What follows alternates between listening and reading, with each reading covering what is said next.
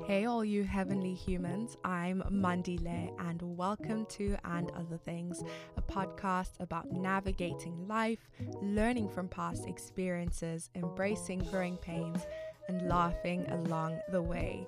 Meet me right here every week for thoughtful conversation, challenging discussion, and an all round great time.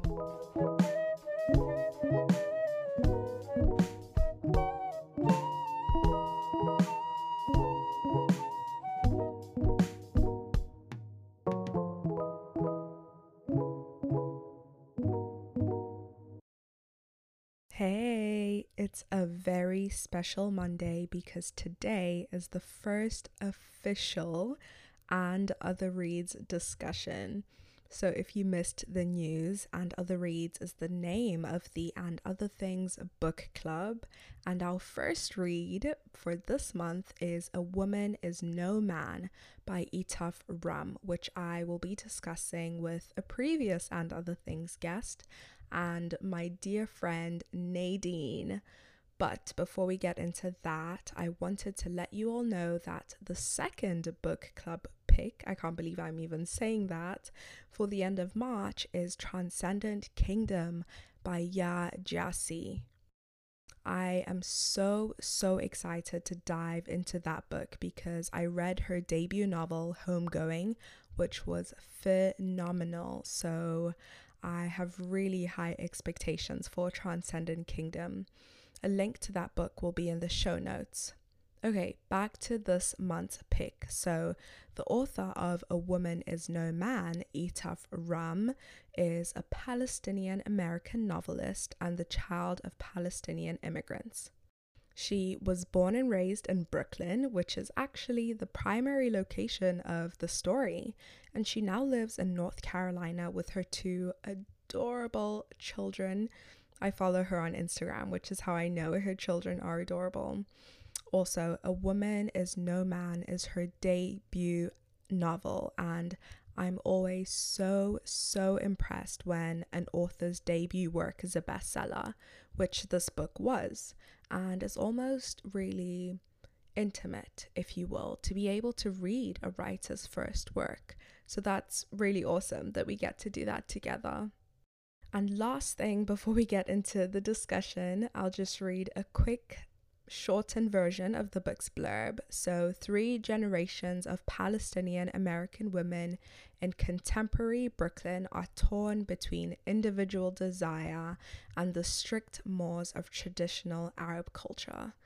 The book deals with so many themes like immigration, generational trauma, abuse, so trigger warning there, multicultural living, etc. So if you read along, I truly hope you enjoy the book as much as Nadine and I. There's so much to unpack, so let's get right into the first And Other Reads a book club discussion. Ooh, so excited.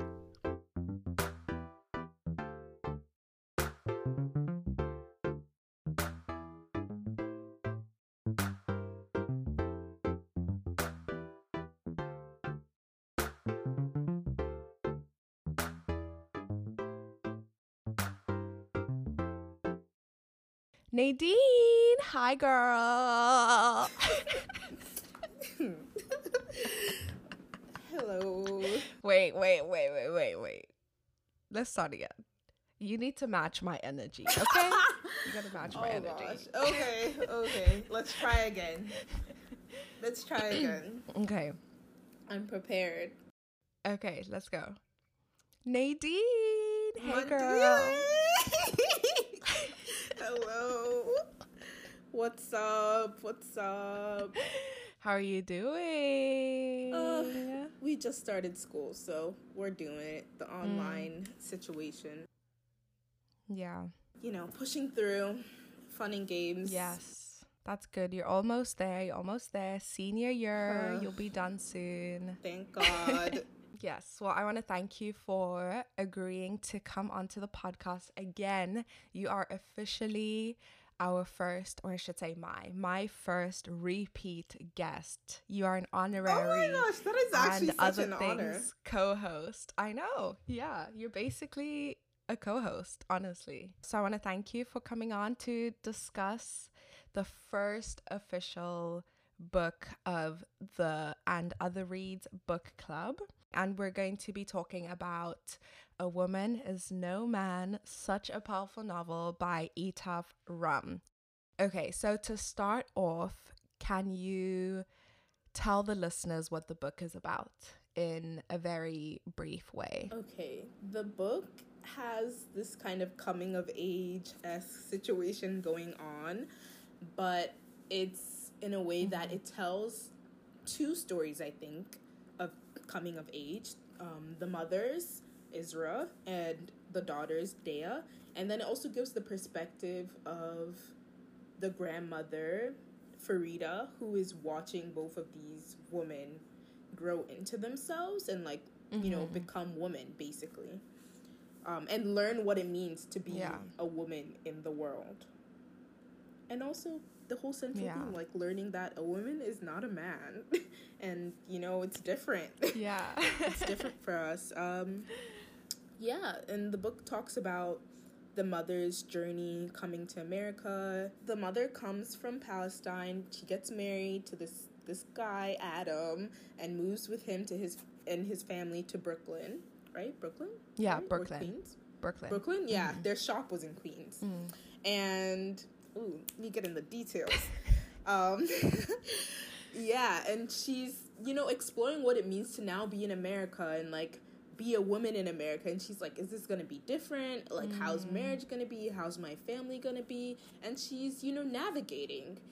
And, you know, things don't necessarily turn out to be how she exactly imagined them. Yeah. And then we also get the perspective of her daughter, as her daughter's like a teenager and growing up, almost about to be that age where she might be married off. And it's like, okay, now her daughter's perspective. What is her daughter thinking about getting married? You know, what is she thinking about her parents? What is she thinking about possibly getting married to a stranger and, like, going to live a life possibly similar to her mother's that she feels or, like, fears was, you know, not the best. So, yeah. And the grandmother, you know, just watching all this, hiding things. Yeah.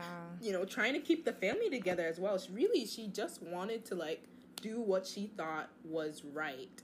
And unfortunately, she's gone through a lot, and because of that, I think people don't see the good in what she's trying to do because she comes off as too aggressive or, you know, whatever.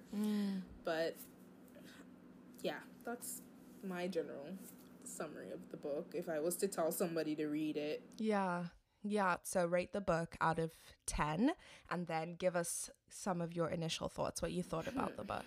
So rating wise, I feel like it's so hard to rate something. I hate doing that because I don't think it, you know, gives you enough. So I like that you're asking me to give my other thoughts. But I think I'm maybe between an 8 and a 9. So probably like an 8.5 maybe. Yeah. Because it's out of 10. Okay. So 8.5, yeah.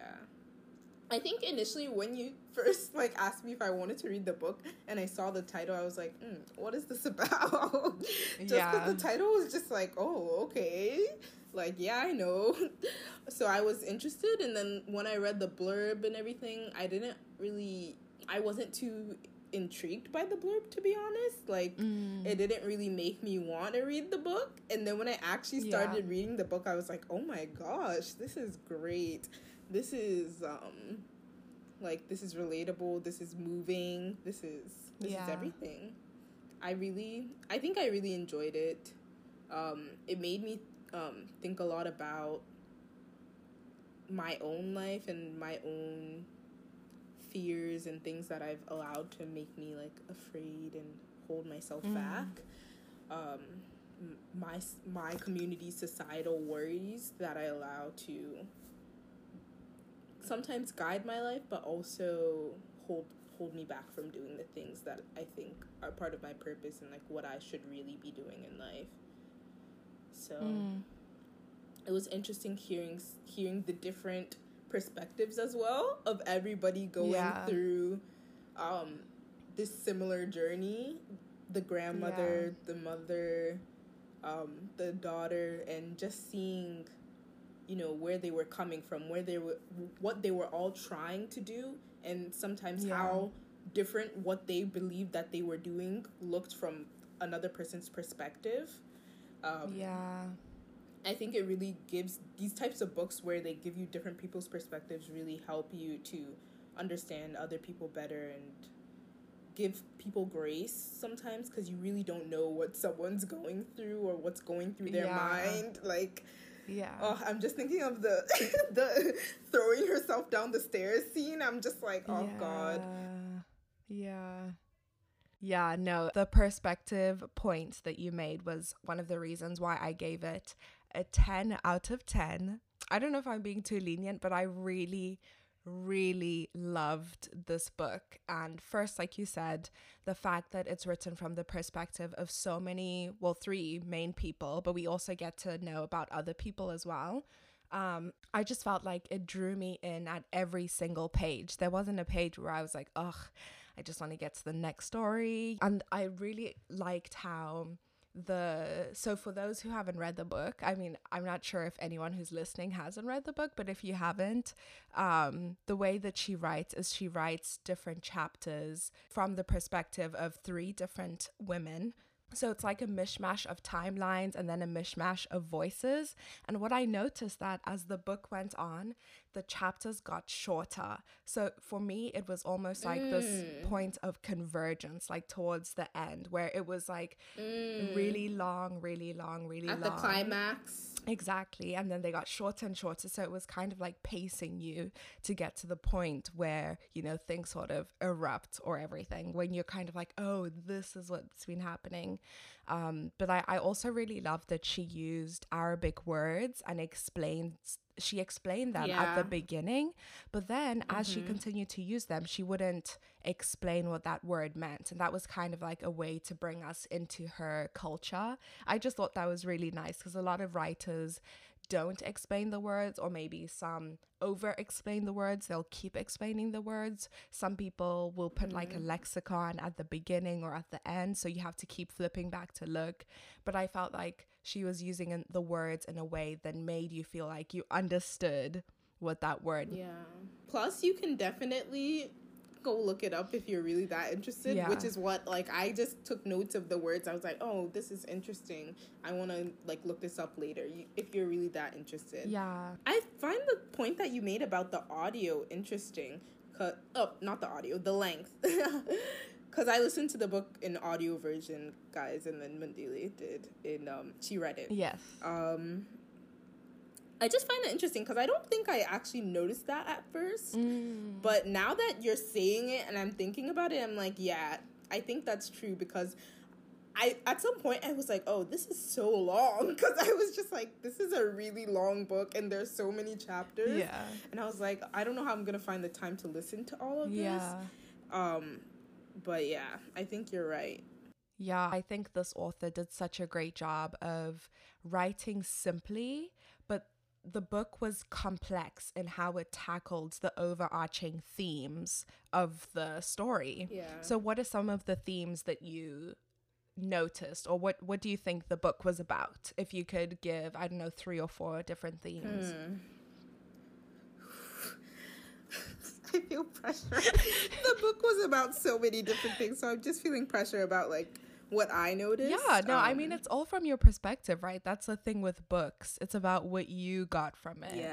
I think for me, when I, like, especially in the beginning of the book, it seemed to be about shame in some ways. Like, there was a big thing on shame, shame culture, just also secrecy, like how secrecy and shame are connected, because I really saw that in, like, the home life and just how they would interact with each other and interact with the community, the Palestinian community in New York. It was just interesting, that concept. Another thing was like this whole thing of like helplessness versus being hopeful. So feeling helpless yet still feeling hopeful. There was so much hope in the book. It was crazy. Like the mother and the daughter, Isra and Dea, both had so much hope, even though they felt so helpless. It was interesting to see that dynamic between them and how their lives really resembled each other in their pursuit of just to live a life that they truly desired and truly enjoyed. I like the themes that you brought up, and one thing that I noticed is that there's a lot of abuse, which is why this book can be really, really triggering. And then another theme that there was a lot of, well, first I felt like there was a lot of talk about generational trauma and how things experienced by one person, like Farida, can be passed on to Isra, can be passed on to Dea. And we forgot to mention Sarah, who, although the book is not written from her perspective, she is a key character in the book. She's she really does play a pivotal role. And there's also like the navigation of being an outsider, so being of a different culture and what it means to assimilate versus keeping your culture, why it's important to keep your culture and what it actually means. Like, what does culture mean? Because there was also, this kind of feeds into another and theme, tradition, which is, like when is tradition like truly something that needs to stay a part of the culture, and when is it something that maybe needs to change over time? Some things need to be let go because generational trauma. Exactly. A lot of the traditions that they continued were a little bit problematic. So it's also the question of, when does tradition go too far? When is tradition harmful?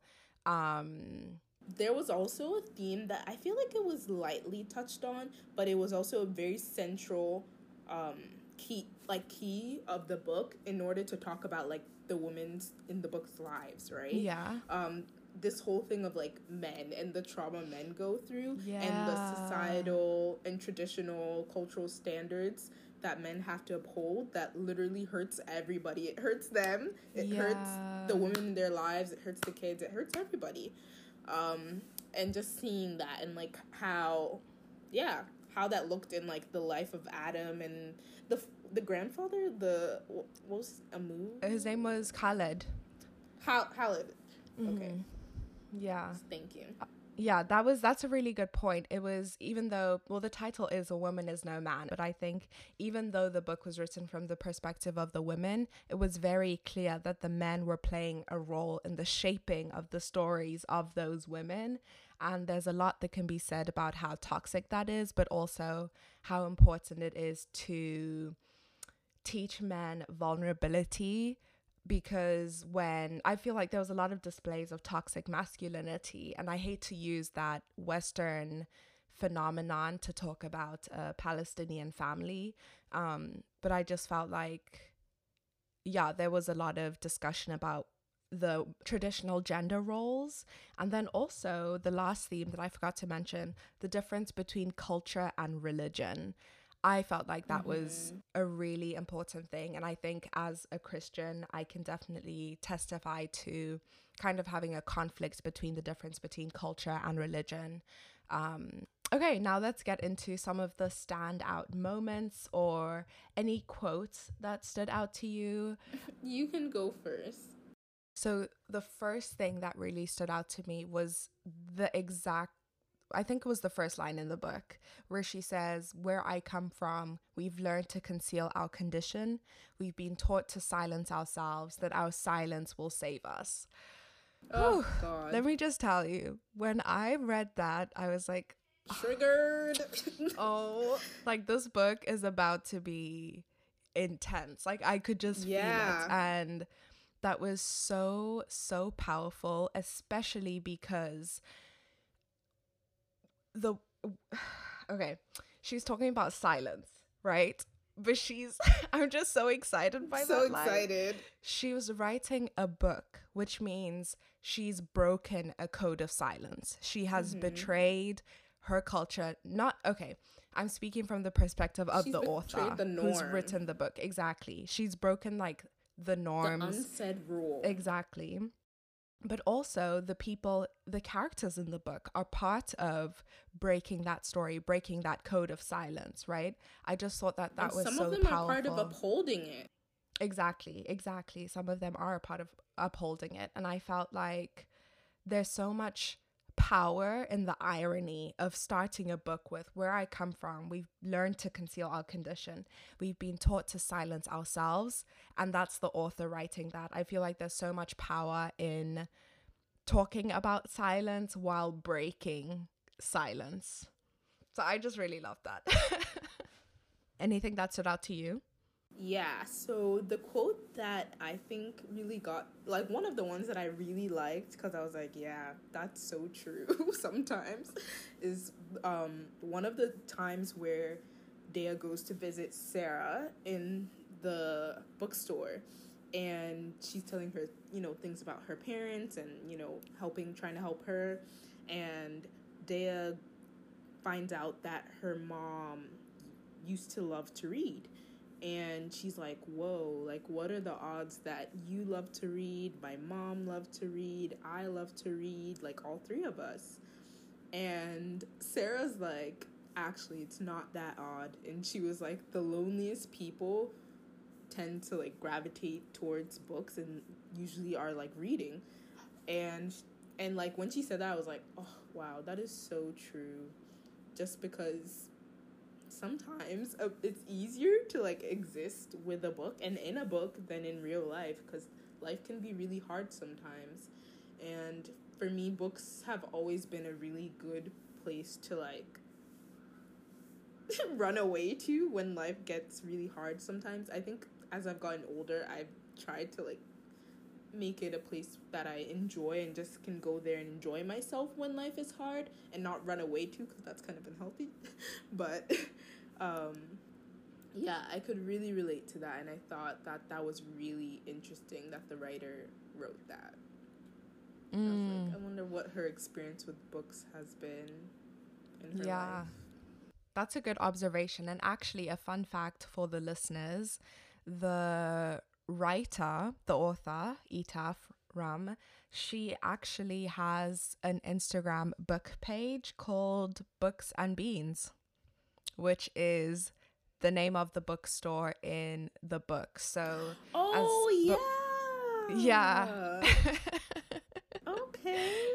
Yeah, so there's actually a lot of, and I find this in a lot of fiction books, maybe not all of them, but this one especially, if you know the author's story, you can see parts of themselves, either in the characters or in little clues here and there. And the author, who is also Palestinian, as you heard in the intro, she tells a bit of her story in the book. I'm not going to say exactly where because I don't know her full story, but the characters are reflected, or she is reflected in the characters rather. So as you were saying that, you know, the loneliest people gravitate towards books, that may be something that she is actually feeling. And yeah, I do agree that books are definitely a sanctuary, and that's something that I noticed in the book, is that Isra, Dea, Sarah, they were all looking for a sanctuary, and they found that in the books. And Isra was trying to give that to her children as well. So when she would read to them at night, that was her way not only of escaping from her reality, but giving them something to hold on to other than... Exactly. I just found it so interesting that I feel like it's hard for me sometimes because, like, this is a book and this is a writer who wrote this and made it to be so. But I'm sure in real life things like this can also happen where it's like, okay, the mother was trying to do this nice thing for her kids and make it like, okay, this is the one time that I can actually enjoy myself and be with you guys and truly be a happy mother with you guys, since she really struggled so much with happiness, and not even happiness, just being content in her life.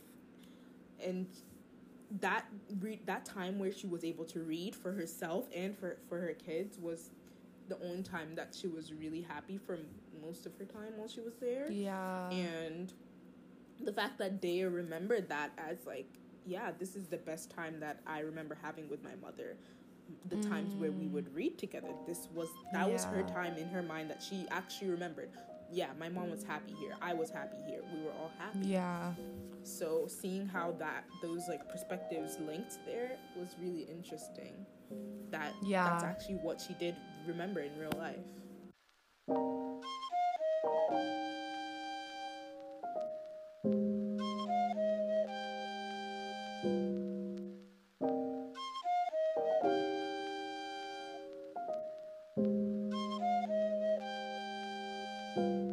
I want to talk about womanhood in this book, and I have 2 quotes that relate to womanhood that I thought were really interesting. Well, actually, maybe 3, but there was one part when the author said, Isra didn't understand. Why would anyone want to be a woman when she could be a bird? I thought this line was so powerful, and I don't remember exactly where in the book this was, but I thought this was a really poignant line, because what she's saying from my perspective is, why would anyone want to be trapped when they can be free? Yeah. So when she said the thing about being a bird, that really broke my heart, because for me, to be a woman is not, obviously there are challenges, but I do not resonate, or the idea of womanhood that is presented in this book, I don't resonate with it. So it was really humbling for me to be able to hear that line specifically, because I was like, wow, I am in a very fortunate position to be able to be a woman and still do things that I want to do. I can really relate to that, because for me, as I was listening and like listening to Dea's experience in Dea's experience in wanting to go to college, and Ezra's experience like when she was first in Palestine wanting to read, and her mom like being like, no, don't read, girls don't read. And I think when she said, oh, they had guests coming over, and she said, oh, like, put that book away, it'll fill your mind with like fluff or something like that. And I was just like, what? Fluff? And just thinking about the fact that both of them had this desire for knowledge, and they just wanted to know more, and they wanted to, learn, and they weren't allowed. And I'm like over here complaining about college and how hard things are and how difficult everything is. And it's like, no, you actually need to be grateful for this privilege, because not everybody has the opportunity to pursue learning, to actually do the things that they want to do with their mind and their brains that are very capable. So it really made me think about my privilege in being able to pursue my education. Regardless of difficulty, it is a privilege, and it is something that I should keep in mind sometimes to push me along the way that, others can't do this. So, if you don't want to do it, figure yourself out. If you do, come on, gotta get into this. That was, I definitely felt like that.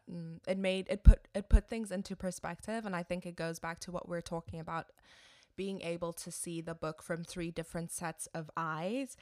Books already give you a different perspective when it's just one character or from one person's perspective, but the fact that we got to know 3 different women at 3 different stages of life, who have all experienced 3 different lives or past lives. Farida, I would consider Farida like OG Palestinian. Like, she really held onto her culture, and then Isra was kind of teetering the in-between. She liked some things about her culture, but she was really struggling because what she didn't like, she couldn't get rid of. And I feel like she had a lot of internal conflict, whereas Dea was very clear, like, I do not like this. I want to let this go. I want to go to college. There was clarity, but it was interesting because with one perspective, there was clarity for Dea.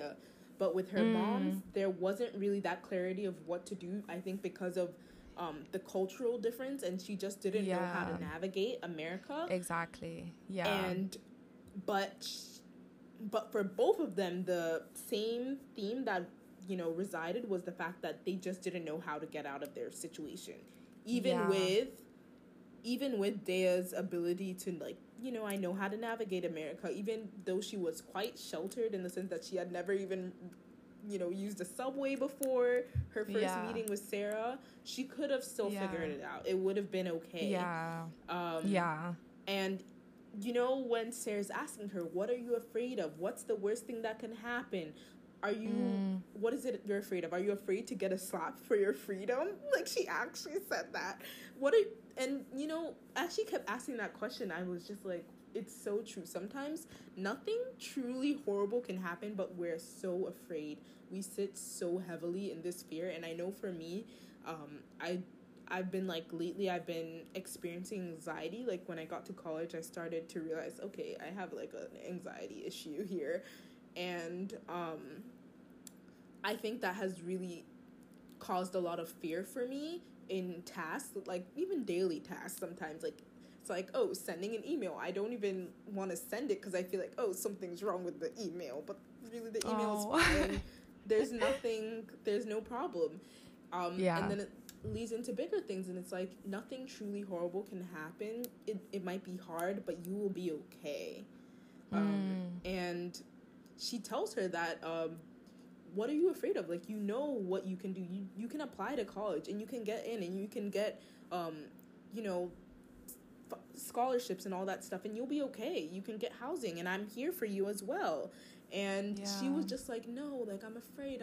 And then finally she was like, oh, I think Sarah was telling her something about the mother, and she was like, why couldn't my mom escape the situation? My mom should have left. And then Sarah was like, you see, even if you think that your mom could have escaped the situation, as somebody who had just entered the country, didn't even know anything, had never left, not never, but really never left the house, didn't know the outside world, then you can definitely do something, is what she kind of realized, that, yeah, I can. It's just my own mind and my limiting belief systems that are holding me back. Which I think a lot of us in time realize, that it's really our belief systems that hold us back. Snaps to that. I love that. And I want to focus on Farida, because we've talked a lot about Isra and Daya. Farida is... she was the character that most irked me. I was so mad at her all the time. I just felt like she was really rooted in her culture, in her tradition. And there's this one line that said, Farida knew that no matter what any woman said, culture could not be escaped, even if it meant tragedy, even if it meant death, which was that line was really... That's crazy. Yeah, exactly. Crazy. I can't think of another word. So, like, you would die for this? Exactly. That's how important it was to her. At the same time, even though she was doing things out of culture, I felt like, remember how she kept saying she was being punished by the jinn? And that's why her daughter, that's why the religious aspect of it? Yeah, that's why Isra was... Isra was like mentally ill, and kept getting baby girls. You know what pisses me off about those types of situations is, scientifically, okay, this is not a religious thing, but just like, if we're trying to look at like how are the boys created, men are the ones who have the chromosomes to create the boys, so technically it's the guy's fault. If there's no boy coming up, it's the guy's fault. It's not the woman's fault. And you're over here shouting at these poor ladies, particularly Isra, that she needs to have a baby boy, and she's just here like, I don't know how to make this happen. And the fact of the matter is, she couldn't, even if she wanted to. She could never have made that happen. That was up to Adam, unfortunately. Another pressure on his poor back. Do you want to talk about Adam? Yeah, Adam I think is a really interesting character in terms of how you feel about him. I think you can easily just hate him and, you know, he's horrible. Or you can hate him and, you know, feel some pity for him, which is what I feel. I don't know about you. Is that, you're nodding, so that's you. In the beginning of when they first met, I really thought that things were gonna be good between them, because that first interaction when they first had time alone, they went to go and get her, was it her visa or no, her citizenship, right? Because they had gotten married, so she could now become an American citizen. So they went to Israel, and also the dynamic of like the conversation of like the Israeli Palestine like conflict was interesting. Not talking about that, but like how she had conversation around that was interesting. The way they talked, it seemed like, oh yeah, there's a possibility they can really fall in love here. They can be happy together, if not fall in love, right? They can have a good relationship, a friendship at least. Yeah. Little did we know things would turn out so horribly. And seeing when he beat her, I was like, oh no. Just because the first time they met and he tried to kiss her and she slapped him, he didn't do anything. So I was like, oh yeah, this guy will definitely not beat her. Yeah. He beat her well. He beat her so often that I was just like, I don't understand how the family watched this happen and they just like, you know, pretended like nothing was happening and like even encouraged her to hide it, because it was Frida even encouraged her to hide her her bruises, because it was shameful that she would even, not shameful to him but shameful to her, that she would present herself in that way and that she needed to cover her shame basically. It was just crazy to me that whole dynamic with the family, and that they never felt, you know, the need to do something even after he beat her to the point that she was in hysterics, to the point that she just ran out of the house. Yeah. Like, and out of a window, not the door, guys. Out of the window. She jumped out the window. Yeah. In a frenzy, not even knowing where she was going. Probably had been out of the house like 2 times. Somebody could have kidnapped her. Like, this is New York. That was really intense. That was the part that made me cry, because he beat her so badly, and I think the way that it was written was so good, but that's why it's so triggering, is because there's so much detail about how it happens. Like, there's always this moment. I think he looks at her, he'll look at her, and we don't know, we're never told, like, is he looking at her tenderly? I think she does mention, like, sometimes he looks at her like he hates her or something like that, and he'll there's 2 looks. The look where he's coming to beat her and the look where he's coming to have sex with her. That's about it. Yeah, exactly. But both of them are violent, because when they do have sex, it is not, she doesn't like it. It's a not pleasurable. It's a very abusive relationship. And that moment when he beat her to the point where she ran away, that was the part that made me cry, because I just wanted her to leave. I just wanted her, when she left the window, I was like, yes, this is the moment. Someone's going to find her. She's going to stand up for herself. She's going to report him and she'll be good. But no, she says the man comes up to her and he's like, are you okay? You need to go to the hospital. And he's like, oh, let me like give you quarters to call someone at the payphone. And the only thing she can think of is to call like Farida and Khalid, and it just breaks my heart that sometimes in these types of situations where there's so much shame and secrecy around the bad things going on in the household, the abuse, all the problems that can happen in a home, when there's that secrecy and that shame, it makes it so that you can't tell anyone. You can't talk to anyone. You don't have any support systems. And it hurts my heart that there's so many people going through this where they just don't know who to turn to. They don't know where to go. And they feel helpless and like this is the only way to live. And nobody's helping them. Yeah, she was just really lonely. And I think there was also that theme, you know, you talked earlier about the loneliest people. Not lonely, but alone. Truly alone. Yeah, the people who are alone are the ones who reach for books. And that was the moment where she couldn't even turn to people who could help her. She had to turn to the people who were covering up her bruises, the people who were just letting her be beat. until she was actually beat to death. And that goes back to what Farida said, you know, culture has to be upheld, even if it means death, even if it means harm. It did surprise me, though, that when they came to pick her up, and the fool, Khalid, was attempting to blame her, like, why were you next to that man in the street, and why did you go outside at night, and trying to, like, turn it around on her to make it seem like she had done something wrong. Yeah. Even when you could literally see she looked a mess. Like, that this man had beaten her to the point that she needed stitches. And that she was literally hysterical to, like, leave the house. He was still trying to blame it on her. And Farida stepped in at that moment, which really shocked me. I think that's the only time that she really ever stood up for her, if you even think about it. And she was like, no, like, what are you talking about?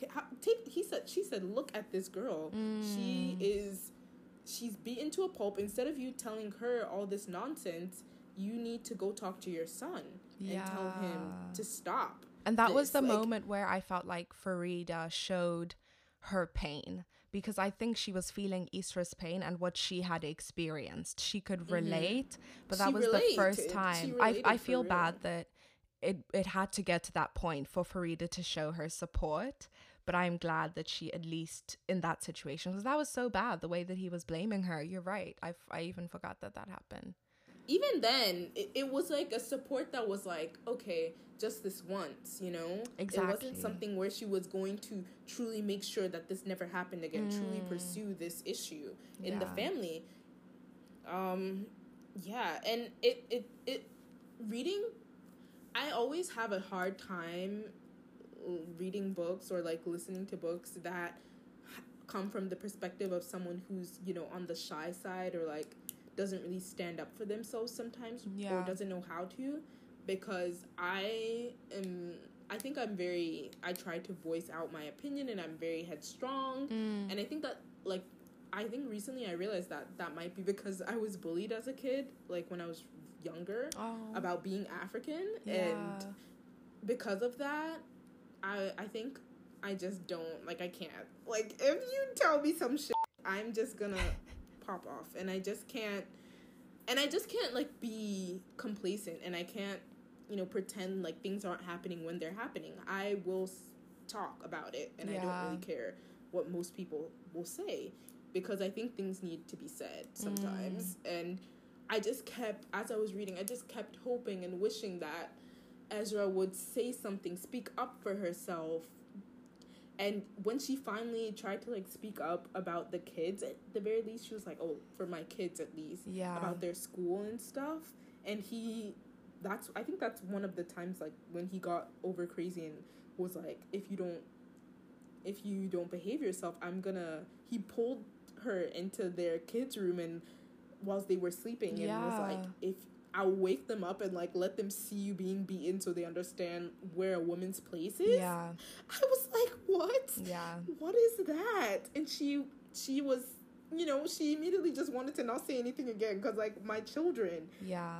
But I think it goes back, the fact that she didn't speak up goes back to where I come from. We've been taught that our silence will save us, you know, that we should not say anything. And that theme is really strong throughout the book. Even Farida, she's respecting a code of silence by not telling Adam to stop beating his wife, you know, which is terrible, but that is the reality of it, right? And Eastra's also respecting that code of silence by not speaking up. And the one time that she did break that code of silence, right, that's when Adam was, like, really aggressive towards her. So it's heartbreaking, but I think this book is all about, like, understanding that things are heartbreaking, but it's also the reality of the situation. Plus, being silent, sometimes it feels like it's the better thing to do, but most of the time it doesn't change anything. At some point in the book, she talks about how when he does give her these looks of, okay, is he about to have sex with me, which was basically rape, like, I feel like the whole of the time. The sex scenes felt like rape to me. No, they were But I think that when she knew, oh, he's gonna look at me a certain type of way, or he might come home drunk, so let me try to cook for him like the best I can, make it nice as possible, try to make things in a way where there's nothing he can be angry about in my direction. There's no reason for him to beat me, right? She realized that it didn't matter what she did. It just depended on him. Like, whatever he wanted to do is what would happen. Yeah. No matter what she did, it would still happen if he wanted it to. And that's when she started, I don't know if you remember this, where she was like, that in her little way of rebelling, she would overspice his food. Yes. Because she was like, that's her little because like you're annoying her. I remember. And she would overspice his food and stuff like that, and then I think she talked about, again, she said this with Hallie, that like most of the time she was around him, she tried to be really quiet and, not even to let him see her, kind of like how she used to do with her dad back home, because her dad was really aggressive and would beat her mom, and I think had beaten her a few times. Maybe too. Yeah. So that was interesting to me to see that like she herself even realized that no matter what I do, this is still going to happen. So to me, that like for me that would have just been like, okay, I might as well do what I need to do then, because either way I'm gonna be in the wrong. I'm gonna have pain either way. Yeah. And I remember when Farida said to her, no matter if you leave Palestine, a woman will always be a woman, even in America. And that's exactly what she experienced, even though she had hope that it would be different. And her mom too said it. Yeah, her mom said, it was her mom who said it, yeah. Even though she had hope that it would be different. And I think she kept hoping every day that was not the case. And I think it's tricky because if Farida had not had such a cultural hold over Isra, she would have been able to experience some of the freedom that comes with being in America versus being in the Middle East, because Dea did experience that. So I think it's not that a woman is always a woman wherever she is, it's that the culture is the one that's holding that kind of womanhood within. So yeah, I thought that was really interesting.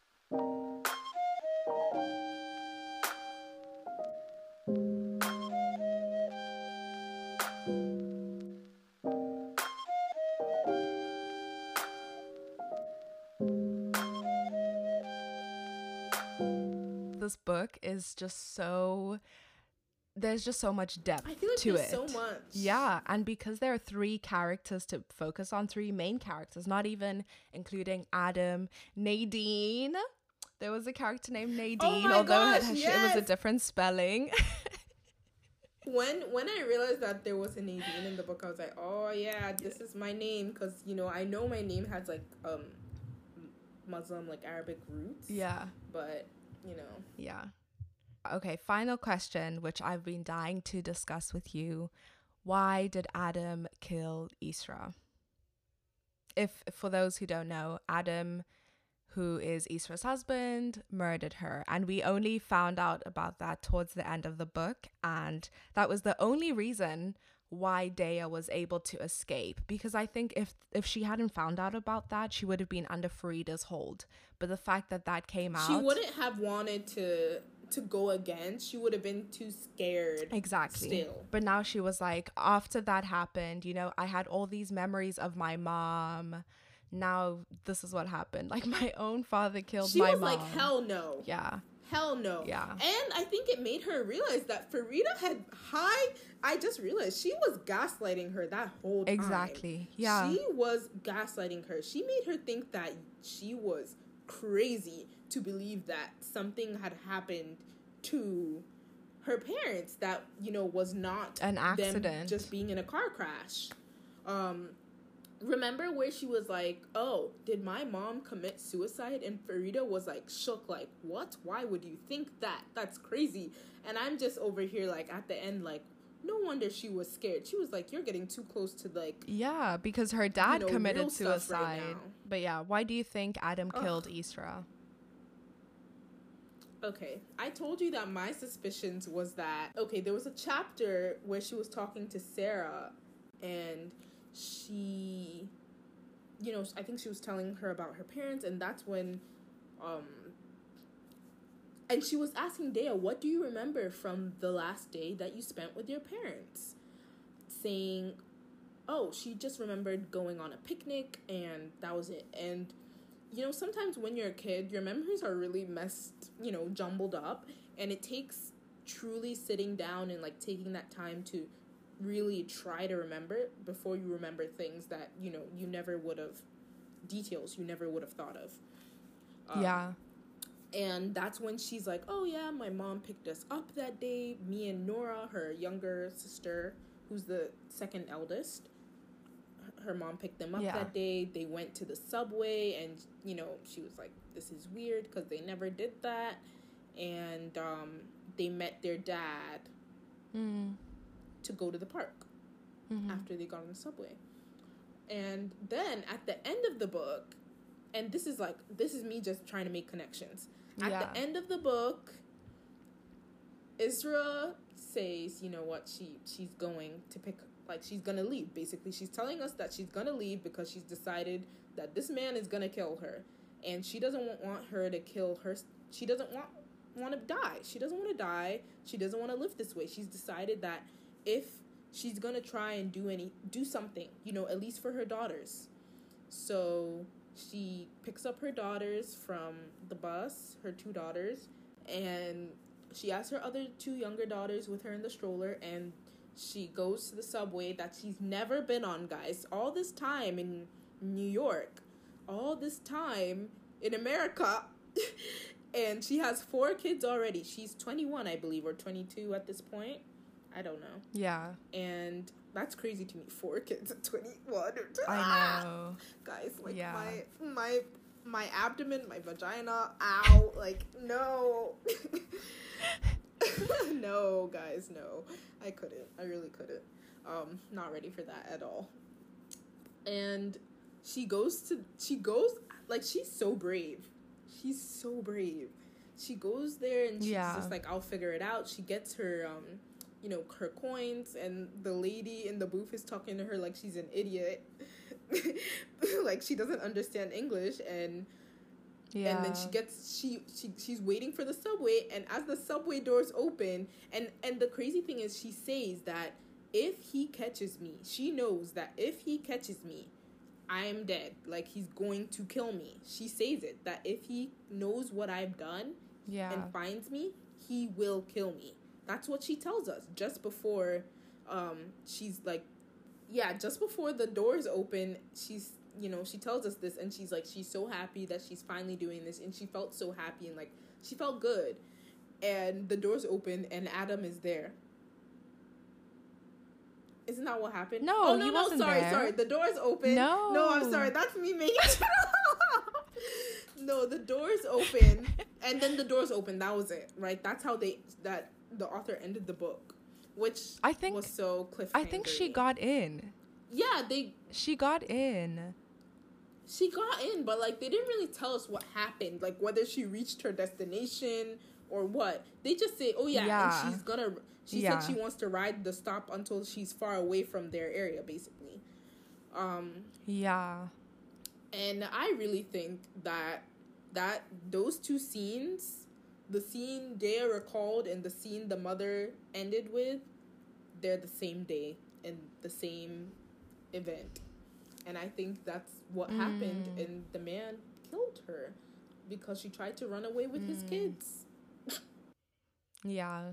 He definitely saw them at some point. Or maybe she got to the end and then she chickened out like she did before. You know, she was back? Like overwhelmed because then she didn't know. Yeah, then she went back. No. I don't believe it. I think this man caught her. That's what I think. I think he caught her and he pretended it was all good, and they went to the park simply so the kids wouldn't see how angry he was. So he took them to the park, pretended like it's all good, let's just have a picnic. And I remember Dea saying that day at the picnic, like, their parents were not, like, talking. They just looked so unhappy with each other. But then they were being, like, nice to the kids. He probably took her home after that. drunk a little alcohol, blasted her a little bit before. Blasted is like Gunyan slang for like shouted at her, really shouted at her. Yeah. And, gave it to her. Yeah.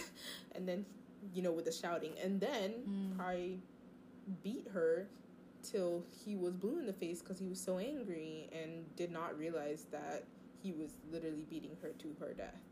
And became overcome with grief and went to go and kill himself at the place that he told her was his favorite place.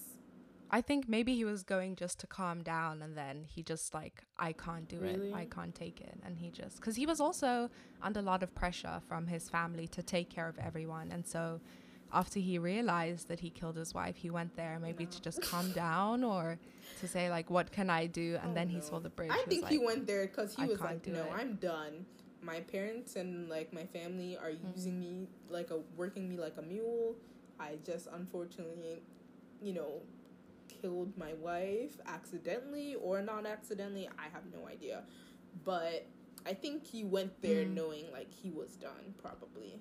That's quite pessimistic of me, but I think he was going through a very hard time as well, in a different way, Yeah, that was quite an intense part. But yeah, I guess we'll never know unless the author told other people in an interview. I guess everything is up for interpretation. But just to wrap up, I remember seeing this quote. The author said, I can't remember exactly where it was, but it said, it took more than one woman to do things differently. It took a world of them. And that line really spoke to me because this family is a community in itself. And then they also have the other women in the Palestinian American community. And it takes so many generations to get things done. And in this book, that was the case. Like, it took Farida coming to America, Isra trying to run away, and then Daya rebelling, and Sarah rebelling as well. And now her sisters are going to have to do the Nadine same. So thriving. And Nadine, Nadine was doing really well. So it didn't just take it. The change couldn't have been made with just one of them. It had to be one who passed on her strength to the other until someone finally was able to break through. So I thought that was really interesting. Like, what would have happened if Farida, when she welcomed her into her house, what would have happened if she just supported her no matter what? Yeah. If her husband, well, let's not involve the men.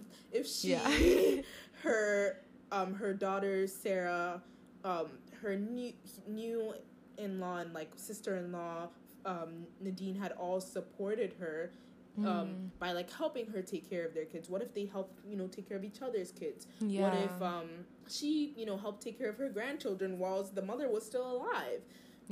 Helped her out. What if they all like did the cooking together in community and in a happy way? And what if they stuck up for each other when they saw men maltreating each other? What if they told Adam, like, hey, you need to stop drinking and stop beating your wife and, like, be better for your wife and your kids? Yeah. Because they realized, like, hey, sometimes people need help and not everybody's always brave enough to say it or do it on their own. Like, and it really, I wish Farida would have, because Farida was able to do that for herself when her husband, Khalid, who had also had a drinking problem and was like an alcoholic and was spending all their money and basically running them into the ground, she was able to stick up for herself even though she knew he would beat her. And then based off of that interaction, their whole relationship changed, and she became like not only a supporting figure but like someone who really made decisions and guided their family. Yeah. And she could have done that helped Ezra do that. So then Ezra could have lived a life where, maybe she wouldn't have been beaten and she would have had some autonomy. Yeah, that's true. Yeah. It was a very heavy book, but I think it's such an important read. And so if you are reading along, or if you did read along with Nadine and I, thank you. And thank you, Nadine, for coming onto the podcast to have such a great discussion with me.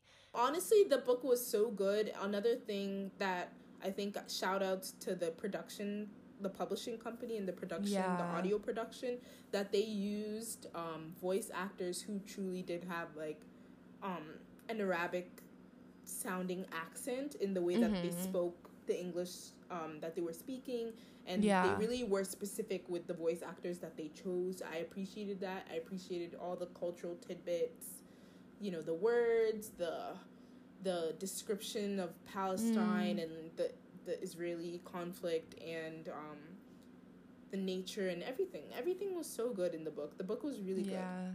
But yeah, thank you so much for your time and for your thoughtful answers. Thank you, Mandile, for having me. I hope you guys enjoyed the book and the discussion. This was so lovely. All right, listeners. Thanks so much for spending some of your precious time with me throughout this episode. As always, don't forget to subscribe, share with a friend, and rate and review on Apple Podcasts. Follow And Other Things on Instagram at And Other Things Poddy for more valuable content. This podcast was written, hosted, and produced by me. Have a most magnificent day.